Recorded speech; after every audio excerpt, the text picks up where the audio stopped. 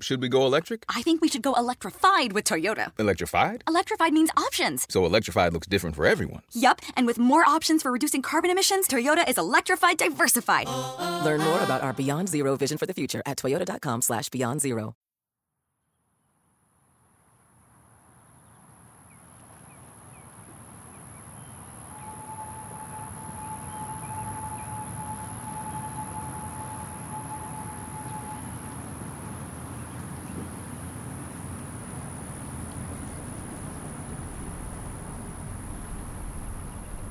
It was 3 months after Katrina. There were still high water marks on the houses. There were still X's spray painted on the doors, marking the places that had already been checked for survivors, counting the bodies that had been found inside. Lots of street signs had been washed away, so anybody driving had to navigate by memory. That was what New Orleans was like when J. David Rogers flew down. It was a ghost town. It was eerie. It was like being, at some place that had been bombed. Didn't knock all the buildings down, but it sure knocked a lot of them down. David's a professor of geological engineering at the Missouri University of Science and Technology. But he's also one of the guys people call when big engineering projects fail. He's a forensic scientist for disasters.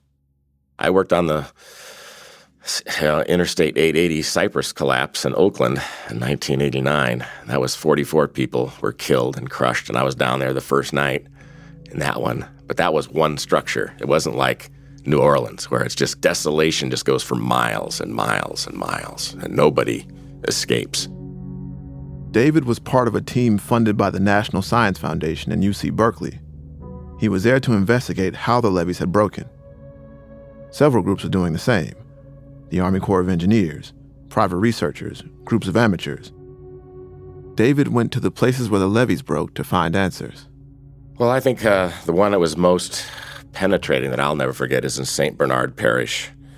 The whole levee just disappeared, liquefied. So all the ships and the shrimp boats and everything just went right over the Arpent levee and into St. Bernard, and then the water couldn't get out.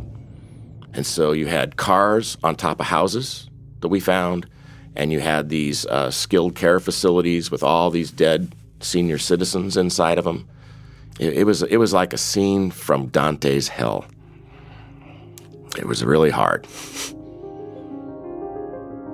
If Katrina had really been the big one, the answers would have been easy.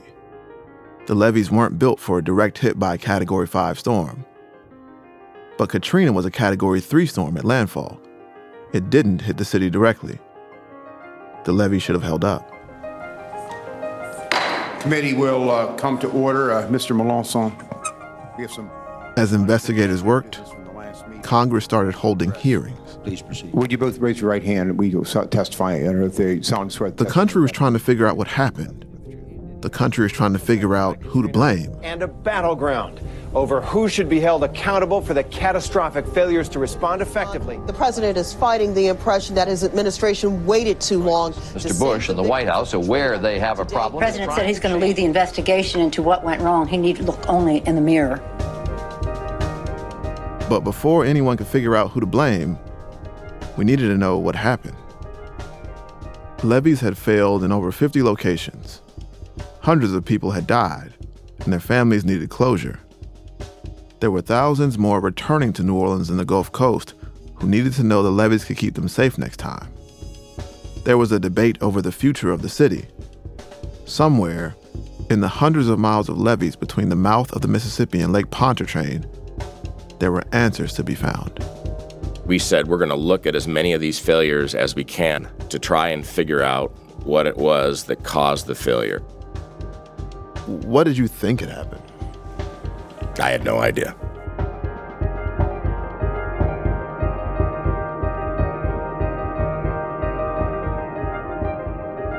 Part 6.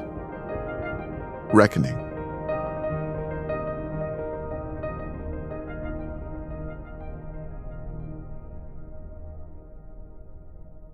There wasn't much to do in the Drury Inn and Suites in Lafayette, Louisiana. It's only a couple hours away from New Orleans, but in the weeks after Katrina, it might as well have been on another planet. That's where Sandy Rosenthal and her family were staying after the storm. And that's where they still were weeks after it had passed. We didn't know that we were going to be able to go home. When we first heard that the city was flooding, naturally we assumed the worst. Sandy's a Boston transplant who lived uptown. Up on the high ground in the sliver by the river, she'd never really had to think about floods before. No one had ever talked about the levee breaking. That would be like, it would have made more sense to say Martians had landed. We would have been easier to process that than to say the levees had broken. It never occurred to us they could break, especially levees built by the Army Corps of Engineers. So when you do have some sense of the fact that the city is flooding, what is the vision that's in your mind when you piece that together? We all cried. Because, we all just held each other and cried. And then the next morning, I remember jolting out of bed, sitting upright in bed, and I would wake up every day like that for about a month. But there was a little good news. She found out that the high ground in New Orleans had been spared. I was one of the lucky ones. I didn't flood, which made my life completely different from 80% of the city, so that I had luxury, if you want to call it. I had the luxury of time that I could process the information. She hadn't lost anything. But that's exactly why her life was about to change. My memory of the weeks afterward is being glued to the radio, glued to the television set, glued to the newspapers, glued to the internet, news. We were constantly drinking in news, trying to understand, trying to process what had happened. Not to take in too many. As Sandy watched TV, she started to recognize a pattern. Early on, Katrina was always described like an act of God. The hurricane was massive. New Orleans was vulnerable. The disaster was unavoidable. So much of this city, the Big Easy, is so easily flooded. It's so exposed. The trouble is everyone knows that when the big one hits, those levees won't be high enough or strong enough. For nearly 300 years, the sea has been closing in on New Orleans as the coastal erosion... And if New Orleans was somehow destined for destruction, maybe nobody should live there. As the city begins what's likely the biggest demolition project in U.S. history, the question is, can we or should we put New Orleans back together again?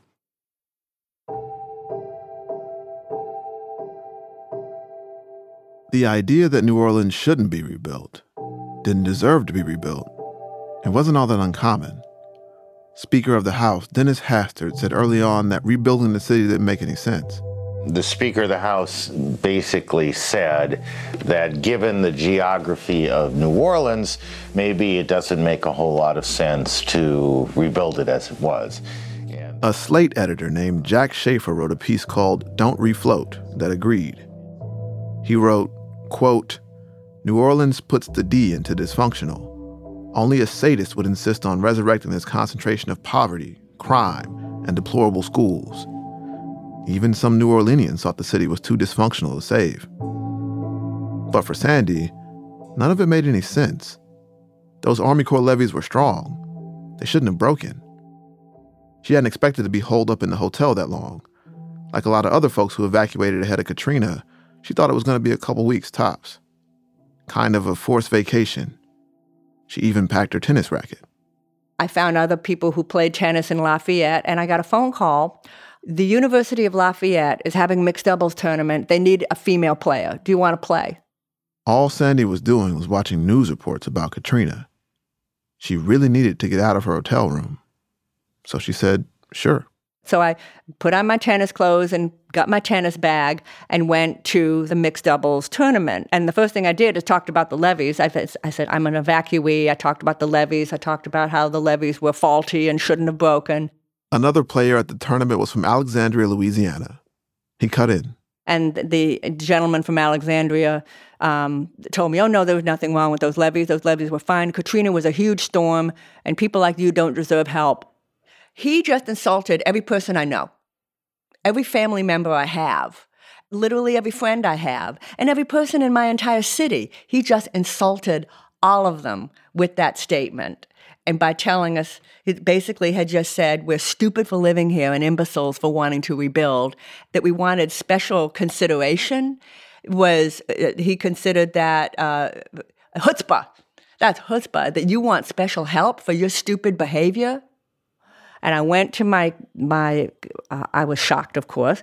I went and got my keys. I held them up in front of the gentleman and said, I'm a victim, and if you don't apologize right now, I'm leaving.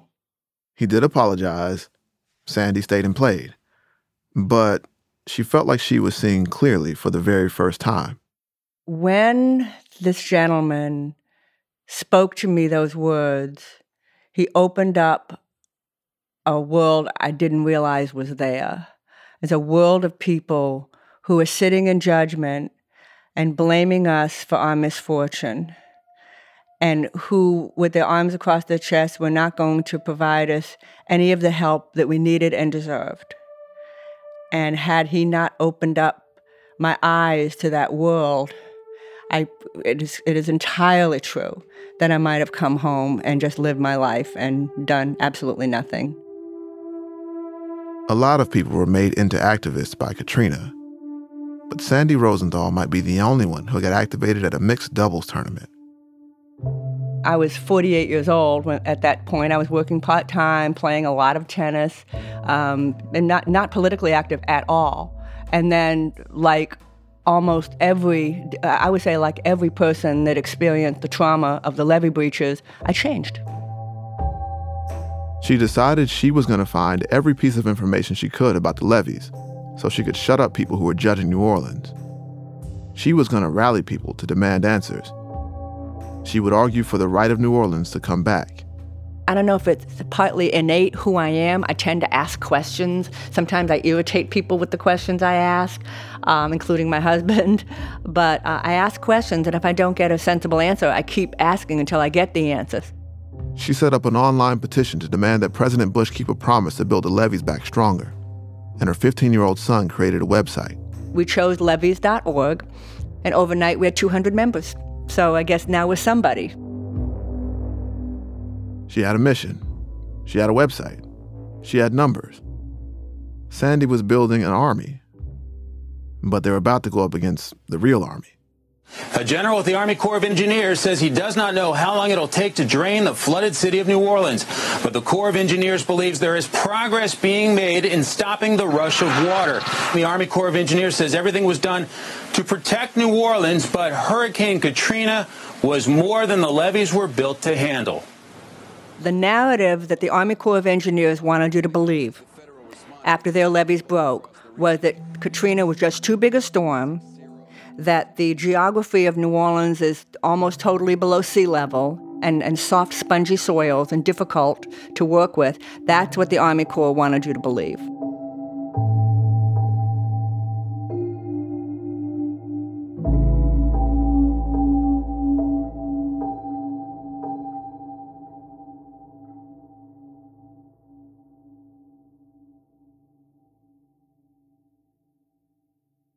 Hi, this is Jeffrey Goldberg. I'm the editor-in-chief of The Atlantic. This project, Floodlines, is the result of almost a year of reporting by a small but dedicated team of our journalists. I hope you listen to the whole series, and I hope that when you're done, you'll decide that what you really need in your life is even more Atlantic journalism. For 163 years, the journalists at The Atlantic have been producing superior narrative stories about the issues that matter most in the world. You can gain unlimited access to all of The Atlantic's great stories by subscribing. Go to theatlantic.com/support us to learn more. That's theatlantic.com/support us. Thank you very much for listening, and now back to Floodlines.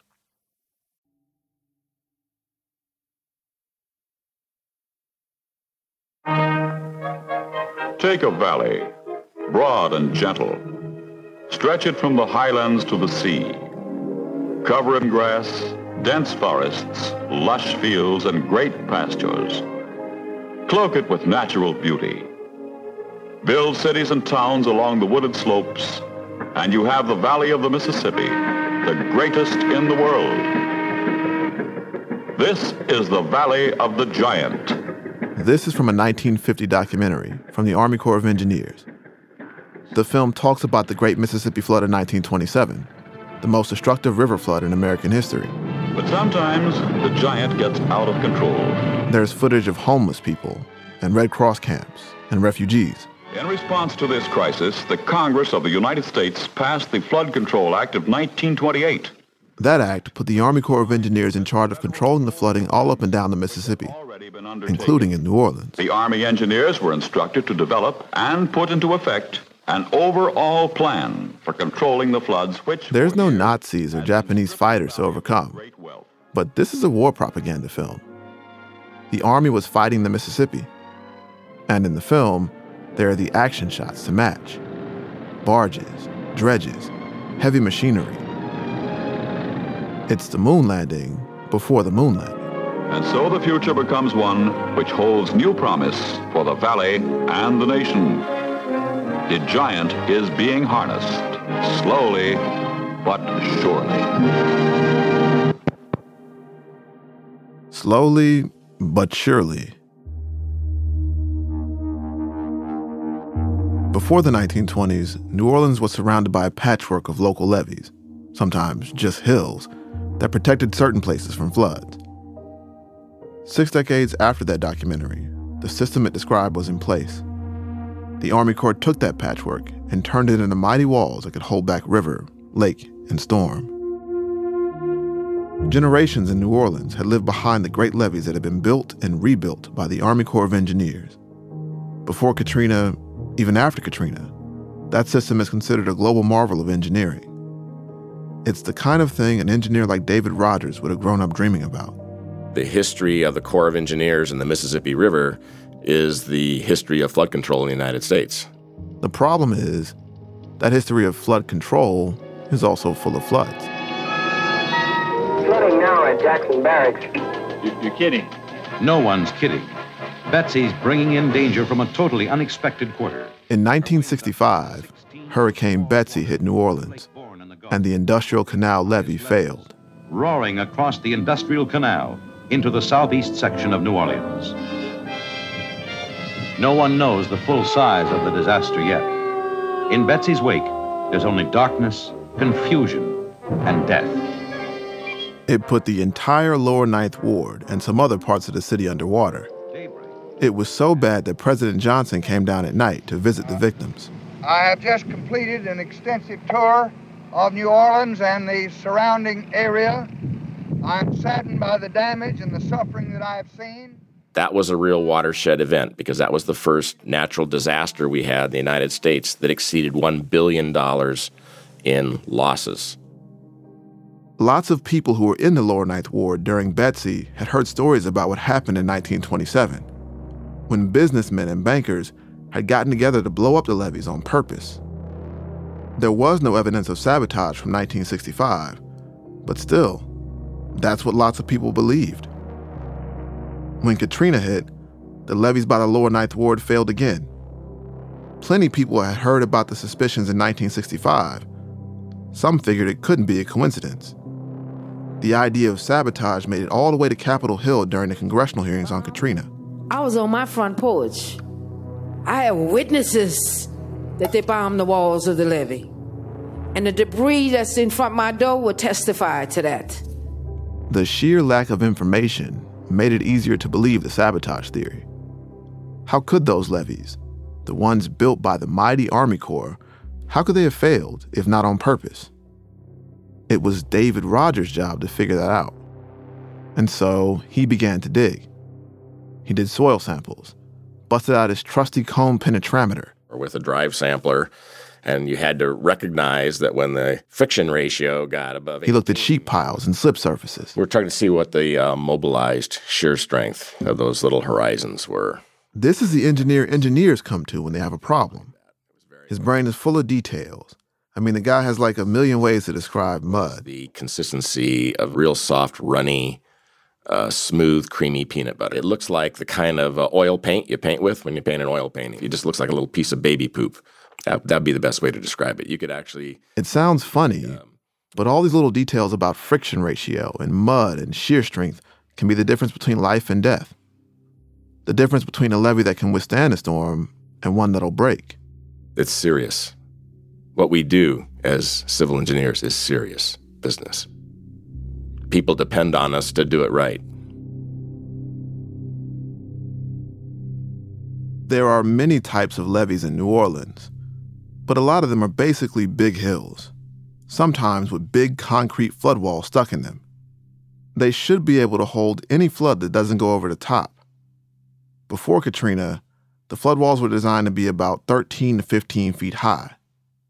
The initial story from the Army Corps was that Katrina had been above that level.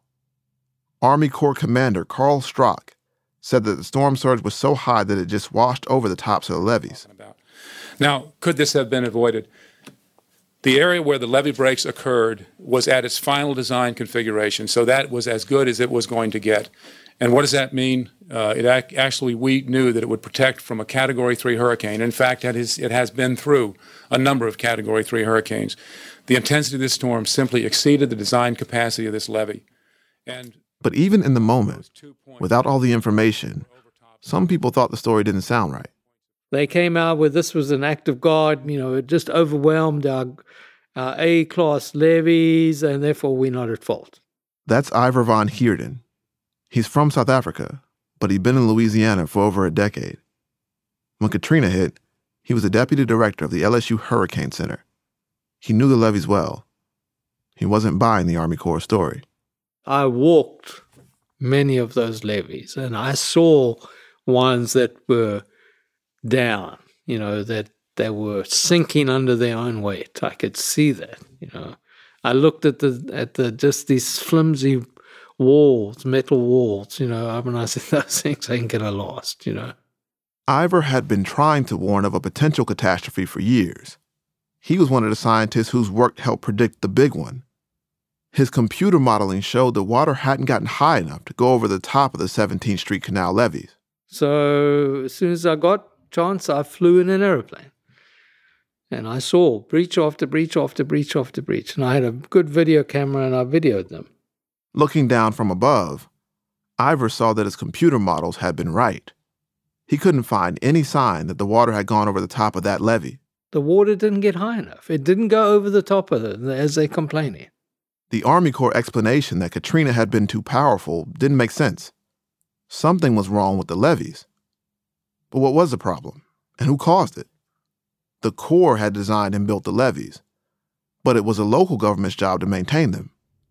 The FBI and DOJ started looking into whether local corruption could have partly been to blame. In a congressional hearing, Republican Bill Schuster outlined a similar theory.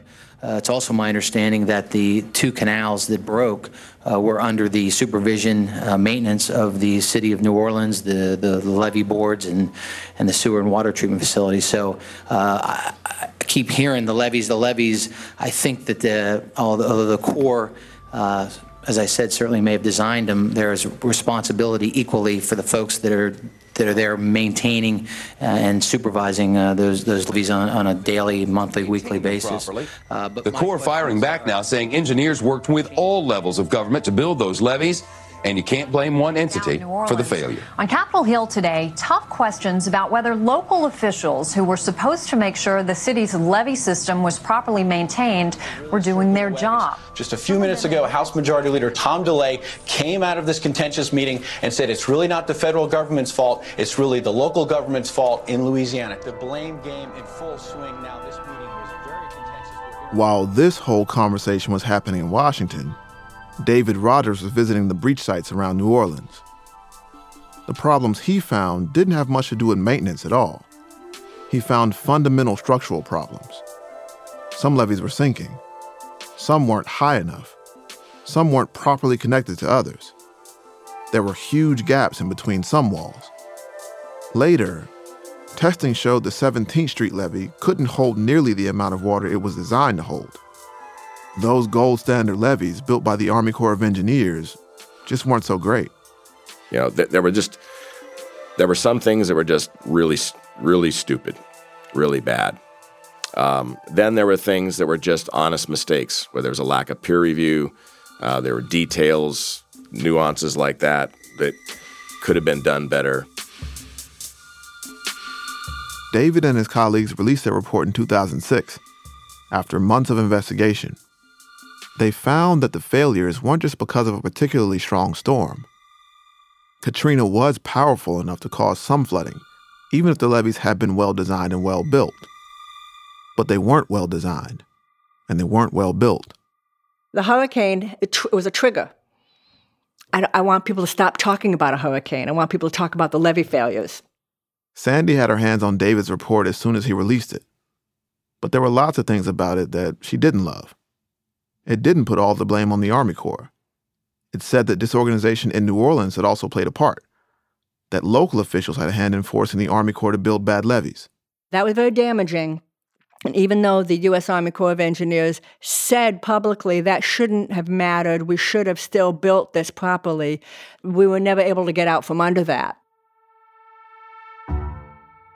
Sandy was worried that any blame on the local levee boards would be used against New Orleans, would become a part of the narrative that New Orleans somehow brought this on itself, that New Orleans shouldn't be rebuilt. She used her website to try to get the word out that the Army Corps was responsible, not New Orleans. But then she started noticing weird comments on the site. Oh, the comments that were ugly and mean. They were going, Sandy, you love to bash the Corps, and you obviously have a bone to pick with the Corps. Why do you hate the Corps so much? Some of the comments weren't just mean. They were scary. They were using intimidation. They were using, saying ugly things. And it was clear from some of the comments they knew where I lived. They could describe my house. So a colleague of mine said, you should, you can look up IP addresses and you can see where they come from. I thought to myself, yeah, I know, but I didn't want to focus on that. Well, he insisted. I said, okay, I'll tell you what, I will. So they looked them up. I could see from their IP address where they were. They were actually Corps headquarters. A Department of Defense investigation eventually tracked some of the comments to the computer of an Army Corps contractor. We asked the Army Corps about it. A spokesperson said as soon as leadership heard about it, they put a stop to it. The Corps blocked levees.org from most of their computers. And the Army Corps was very embarrassed about it and actually issued me an apology for it. And he issued a memo to all of his staffers, don't do that. And most people would be frightened by it. But me, I was actually empowered by it because I knew I must be right. Why spend all this time and energy going after me if I'm wrong? If I was saying the earth was flat? Ivor Von Heerden, the director of the LSU Hurricane Center, kept speaking about the Army Corps' responsibility too. He even wrote a book. LSU told him he wasn't qualified to be commenting on engineering mistakes and said the university shouldn't be pointing blame. But he kept talking. In 2009, he was fired. He sued for wrongful termination and later released a bunch of emails indicating state and federal officials had pressured the university into firing him. Ivor and LSU settled in 2013 for over $400,000. He hasn't been able to get a job since. As for David Rogers, he got some pushback too. His report wasn't about blame or about pointing the finger at the Army Corps. It simply detailed the results of his forensic work. But with the Corps, he felt he became persona non grata. They didn't like what I was saying, and they felt that it was damning of the Corps of Engineers. Like we were saying, they were a bunch of negligent fools, and I didn't ever say that. David was surprised. He said an Army Corps employee came to one of his lectures and called him a liar. I'm a real student of the Corps of Engineers and their history, and I have great respect for a lot of their people who've made incredible contributions. So that was probably the saddest thing of the whole consultation, because I'm a military man. I had 31 years, Navy, Marine Corps, counting active and reserve. I don't consider the Corps of Engineers my enemy at all. When you think about it, all the pushback, the comments and emails and confrontations, they were all over what might be considered small details. Whether or not the Army Corps was partly at fault or mostly at fault. But what was on the line was something bigger. It was about a certain kind of faith. We want to believe the romantic story that it was Mother Nature. That's romantic. The Titanic was almost romantic, the way they stylized it. But the Titanic wasn't romantic. It wasn't a love story. The Titanic was a failure due to the arrogance of man. Arrogance is what caused them to put too few lifeboats. Arrogance is what caused them to turn off the radio so that they didn't hear the warnings about the ice. They were so arrogant they were going to break a record on their maiden voyage. They were not focused on the safety of their passengers. 100 years later, we have the levees. Sandy felt that a fight was not just about facts, but about an idea. The Army Corps represented American might, no matter the enemy, from terrorists to hurricanes. People wanted to believe the American can-do spirit could defeat it. But what if it couldn't? To believe that the Army Corps is responsible, you have to turn a lot of things you believe upside down. And you're forced to have to entertain an idea that's uncomfortable, that the federal government is responsible for this. Well, if they're responsible for that, what else are they responsible for? The idea that the federal government is responsible for flooding an entire American city, I think it was just too much for people to believe. I don't blame them for having trouble believing it. I don't blame them. If Sandy was right about her version of events, it wasn't just that the Army Corps was asleep at the wheel. They drove the damn car into the ditch.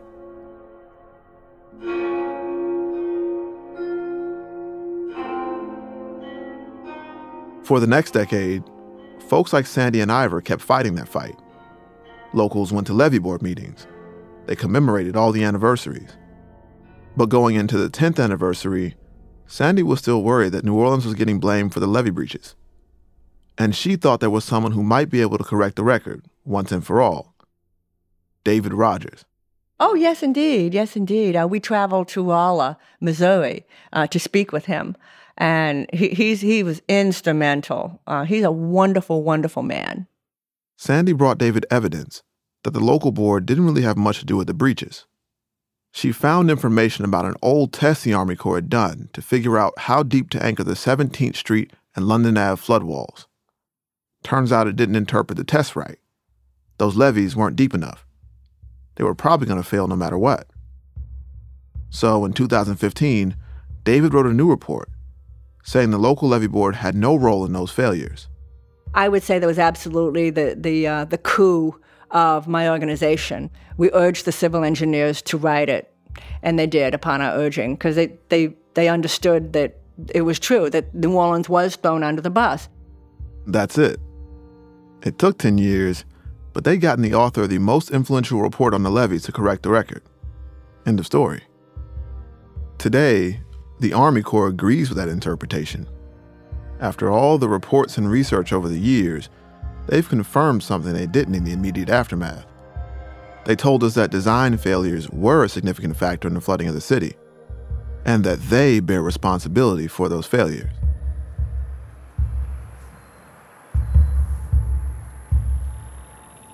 If you go to the site of the breach in the Lower Ninth Ward today, you'll see that the walls have been repaired.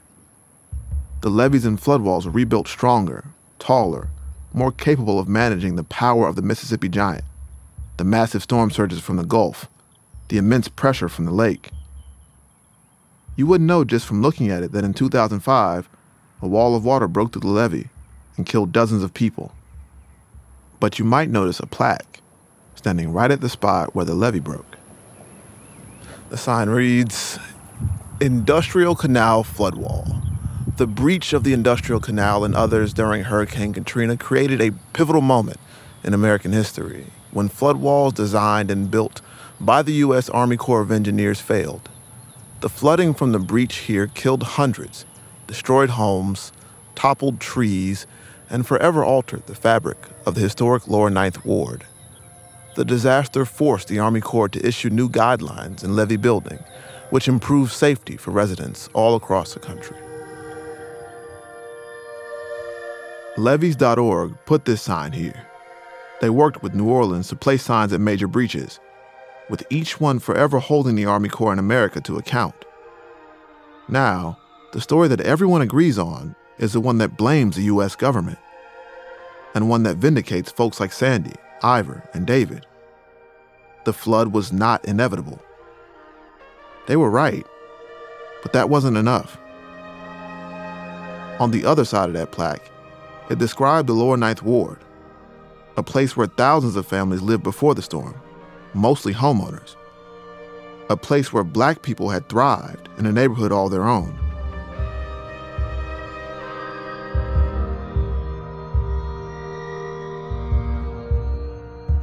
Most of New Orleans did come back. But on the street where this plaque sits, there is empty lot after empty lot. A house here and there, but plenty of open fields of grass.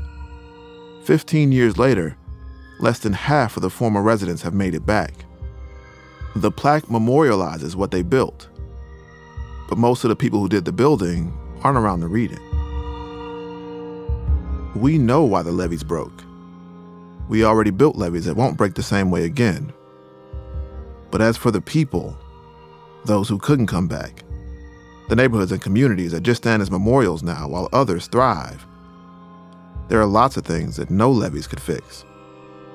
Some things that are maybe even deeper than earth and water.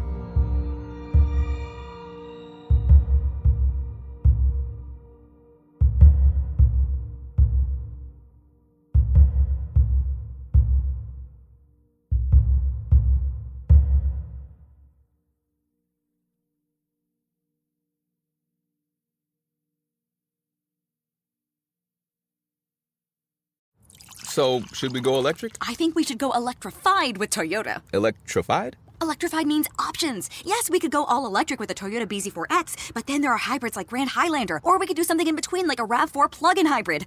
So, Toyota is electrified diversified? Yup, and with more options for reducing carbon emissions, the closer we all get to Toyota's Beyond Zero vision for the future. Exactly how much coffee have you had this morning?